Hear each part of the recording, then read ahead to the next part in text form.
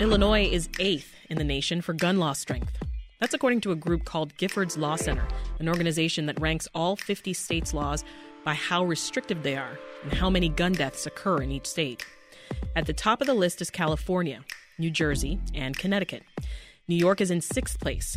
So what is it about our state's gun laws that makes them different from more restrictive states with less gun violence? Joining us is Robert Spitzer, professor of political science at SUNY Cortland. Robert wrote 5 books on gun control, including Guns Across America, Reconciling Gun Rules and Rights. Hi, Robert. Welcome to Reset. Nice to speak with you, Sasha. So give us the lay of the land here. What do gun laws look like in states with stricter gun legislation? Well, they tend to have more laws on the books and covering a wider variety of gun-related problems or activities. And, there are lots of different kinds of regulations, from background checks to safe storage laws, laws restricting assault weapons, laws pertaining to large capacity ammunition magazines. That's defined as those that hold more than 10 rounds. Mm-hmm. And red flag laws have received quite a bit of attention recently. These are laws that allow relatives or others who know a person who owns guns who poses a direct or seems to pose a direct threat to himself, herself, or others. And if such a circumstance arises, you can go to local law enforcement and say, look, I think this guy's going to shoot somebody or going to shoot himself.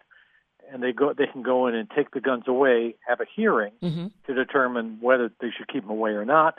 And then that allows the avoidance of potentially devastating shooting incidents. Yeah. And those laws exist in 20 states. So I mentioned California and New Jersey being among those on the top. Do those states and New York have similar laws to what you just described? It does have those laws in place, different kinds of laws. And also, New York and California have moved ahead just in recent weeks to enact additional measures. New York State, the state I know more about, I'm a New Yorker, enacted a law in early 2013 after the shooting in Sandy Hook, Connecticut, the elementary school shooting, enacted something called the SAFE Act, which was a kind of a lengthy series of gun measures, including new restrictions on assault weapons, bullet magazines, and similar things. And most recently, just in the past week, the state legislature in New York and the governor signed a new bill with a number of new measures, and California has moved ahead with its own measures. Do we know how many deaths stronger gun laws could have prevented in this country?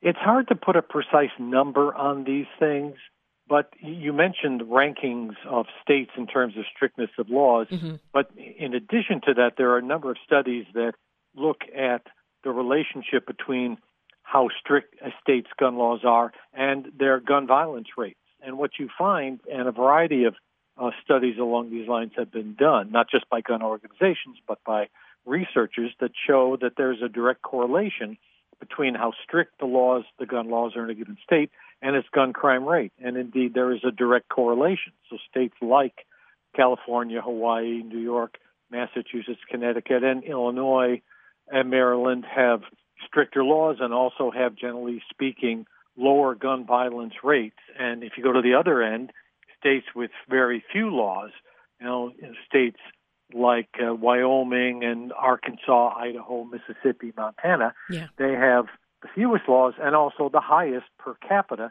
gun violence rates. I mean, you think of Illinois, Chicago, New York City as being real high crime, high gun crime, and they certainly have a problem. But the fact is that statistically overall, they're in better shape than many other places in the country. You've written extensively about how the NRA influences gun laws. Can you talk about that?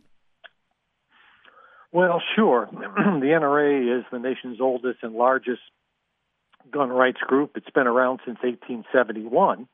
It was formed not to deal with gun violence, but it was formed to improve the shooting and marksmanship skills of military-age men, because the two men who formed the NRA, actually both New Yorkers, interestingly enough, who are both Civil War veterans, and they witnessed firsthand that the typical military-age male who was brought into service to fight in the Civil War didn't know one end of a gun from the other, by and large. Mm-hmm. And to improve those skills, they formed the NRA, shooting, marksmanship, and it was also felt to be a character-building and sort of manly enterprise for men. And that's how the organization functioned in its early decades. That's what it was interested in. It really, you have to jump to the modern era and recent decades to see that the NRA became a much more political organization and more to the right wing, politically speaking. And that's when kind of the political picture of guns in America began to change. I see. All right, let's focus now on a state that we've been talking about that's tightening up gun laws in response to the racist mass shooting at a grocery store in Buffalo. New York legislators, as we've mentioned, they just passed several gun bills. So we're going to check in with Dan Clark, who's the host of the weekly PBS show New York Now, which covers state government. Hey, Dan, welcome. Hey, Sasha. Thanks for having me. So New York just became actually the first state to pass gun legislation in response to that mass shooting in Buffalo. What do these bills accomplish exactly? Yeah, there are a lot of bills here. And I will say just to start that New York, as mentioned by Robert and yourself, already had some of the strictest gun laws in the country. So building on this became sort of a challenge for lawmakers, but there were some really clear places to kind of strengthen the state's gun laws, especially in response to the Buffalo shooting. So first on that list, we talked a little bit about red flag laws. Now in New York, law enforcement will be required to file a extreme risk protection order with the court.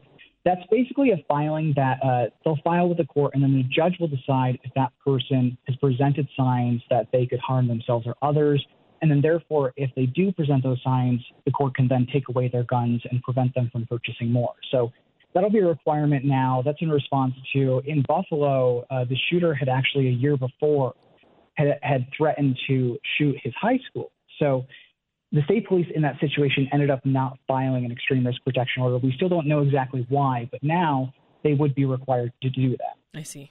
There are several other big items here.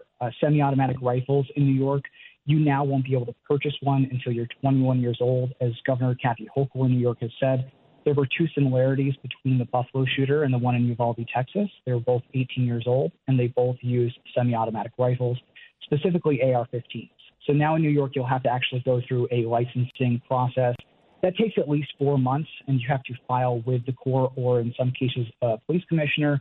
And they determine, based on character references, gun safety courses, things like that, whether you can actually own one of those guns. So that's to weed out people that may not present the right character to own a gun, in their opinion. There are several other things that kind of go through loopholes here. So we've seen in recent years, in response to, as Robert mentioned, the SAFE Act in 2013, that banned what are called assault weapons. It's a political term, but in some cases, it does actually have a technical definition of being a semi-automatic weapon and possessing some military-style characteristics. So now there have been some loopholes there where gun manufacturers and owners have modified guns to make them legal to buy in New York, and then they become illegal through these modifications. So we've reduced the definition of a firearm, so now those weapons would actually be illegal to buy at all. Yeah. There are a host of other items here that we could go through, and I'm happy to, of course. There's things like microstamping, where a gun would be required to stamp a little serial code on each bullet that connects the bullet to the gun. That would be at least a few years out in New York. That's designed to trace the bullet and link it up to its owner so that you can at least get a starting place in the case of a crime to know where to start here. Wow. And things like tracking down social media companies and making sure that social media companies have mechanisms here so that when somebody posts threats of mass harm and even suicide, that users on social media will be able to report that to social media companies immediately, and those companies will be able to take action. Because you and I both know the Buffalo shooter had live streamed the shooting to an extent. It was taken down within 10 minutes, but they want a lot of detail here, Dan. Yeah. So would these laws have made a difference in the mass shooting at the Tops grocery store? I think that's the question of the hour. Yeah, lawmakers said that they would, absolutely. The shooter at the Tops grocery store in Buffalo had bought a semi-automatic rifle in New York. He is 18, so in this case, he wouldn't have been able to buy that gun there. He did equip it with an out-of-state magazine, We already have them banned in New York, but the objective here was to really get the hands out of these, frankly, children whose brains are still developing that they can't even get a legal drink in New York State, to make sure that they don't have these firearms, especially in cases where there may be signs of mental illness. We talked about the extreme risk protection orders. That's another thing here that may have prevented the top shooting. This is Reset. I'm Sasha-Ann Simons. We're talking about how legislatures in different states are responding to mass shootings across the country in the past couple of weeks with Dan Clark, who's the host of the weekly PBS show New York Now. Dan, thank you for that update. Absolutely. Robert Spitzer, who's professor of political science at SUNY Cortland, is still with us. Robert, what's your reaction to how swiftly New York passed this new gun legislation? Like, is that common to swoop in that quickly? Yeah, I would say it's pretty unusual. When New York State enacted the SAFE Act in early 2013, it acted very rapidly, although not this rapidly. It is unusual, but it is facilitated by the fact that right now the same political party controls both houses of the New York State legislature and the governor's office. Back in 2013, when New York passed the SAFE Act, there was divided party control. The Republicans controlled the state Senate, the Democrats the state Assembly.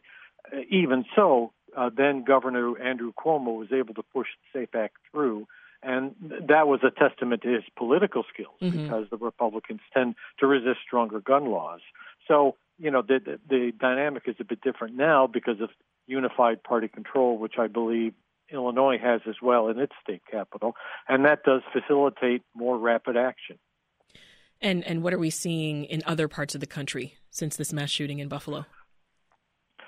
Generally speaking, it's a trend that we've seen in recent years where more liberal states tend to move towards stronger gun laws. California is doing that right now.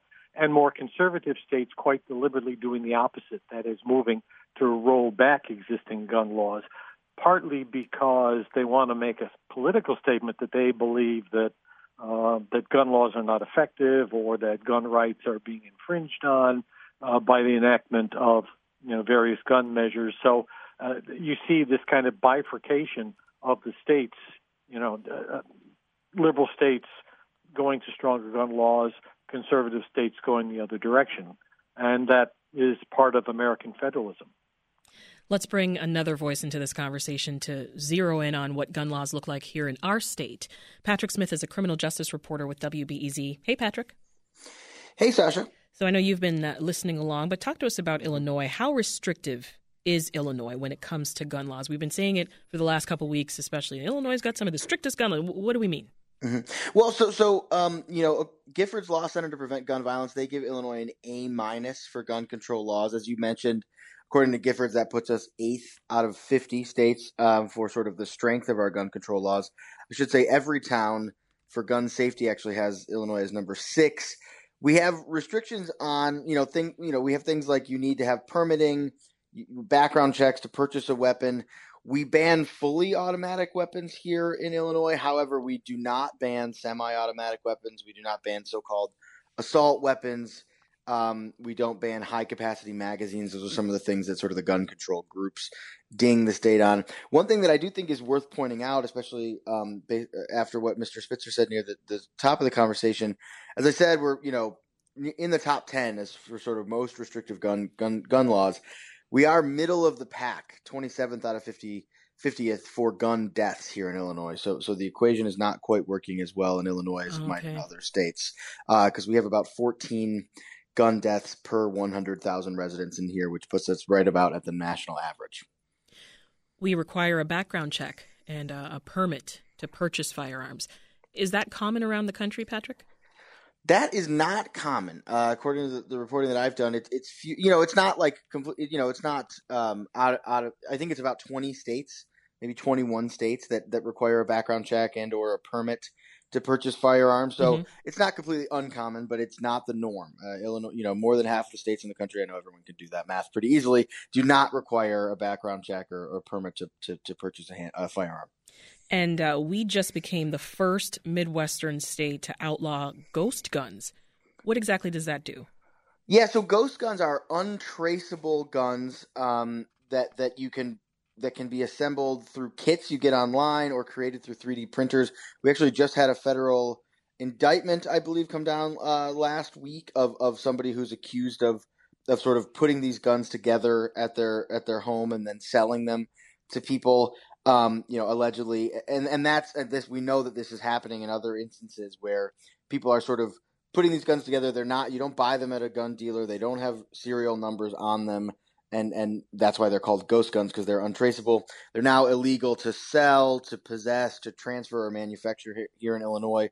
Obviously, people will still be able to do it because you can get the supplies online, but it would be illegal to do it, and people could be arrested for owning the ghost guns. And one thing we know is that some of our neighboring states, like Indiana, they've got loose gun laws in comparison to Illinois. So how's that impacting our gun violence here? Yeah, according to law enforcement officials and a lot of researchers, those more lax gun laws in states like Indiana or Missouri around us, they have a big impact on the number of guns we have here in Chicago. There was a University of Chicago report in 2017 that found that more than 1 in 5 illegal guns recovered by CPD originated in Indiana specifically. More than 60% of illegal guns that were recovered that they were able to trace came from states outside of Illinois. I do think it's worth noting, again, speaking of math that everybody can do, 60% came from outside of Illinois. That means about 40% of crime guns in Chicago came from within Illinois in that study. That report found that the biggest individual seller of crime guns was Chuck's Gun Shop, which is in South Suburban Riverdale here in Illinois, not in Indiana. Robert, weigh in here. Can looser gun laws in some states lead to violence in other states that have really strict gun laws? They definitely can, and Patrick's description there is very telling because it's very similar to the story in New York State, where in New York State, again, which has even tougher laws than Illinois, between 75 and 90% of the guns that police capture in gun crime situations come from outside of New York State. And this has been a major problem in New York for many years, where people traffic guns on the interstate, through the interstate highway system, buying guns where they're easy to get, mostly in southern states, and bring them back to New York. And the police call this the iron pipeline. And they've done a variety of things to try and interrupt that flow of guns over the years. But it makes one additional point. People sometimes look at those numbers and say, well, that means that gun laws don't make any difference. But the thing is, if gun laws didn't make a difference, why would people go to the trouble to get guns from out of state? If it was just as easy to get them in New York or in Illinois, they'd all come from New York or Illinois, because it's easier to go around the corner than to go several hundred miles. So state laws make a difference, but gun trafficking is a major problem in New York and obviously Illinois too. Yeah, and we're learning a few things from this conversation, right? There are so many different types of gun control legislation. We've got some states that ban civilians from purchasing bulletproof vests. We've got others that don't even let you buy a gun in the first place if you're under 21. But if we as a country want to end gun violence, Robert, briefly, what has to change?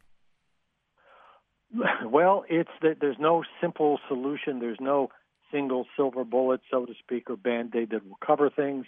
But we know that these measures can make a difference. There have been a mounting number of studies that show, and a multi-pronged effort is valuable both in terms of law. And another part to this puzzle that's not directly related to changing gun laws is to expand and aggressively have anti-violence programs at the community level.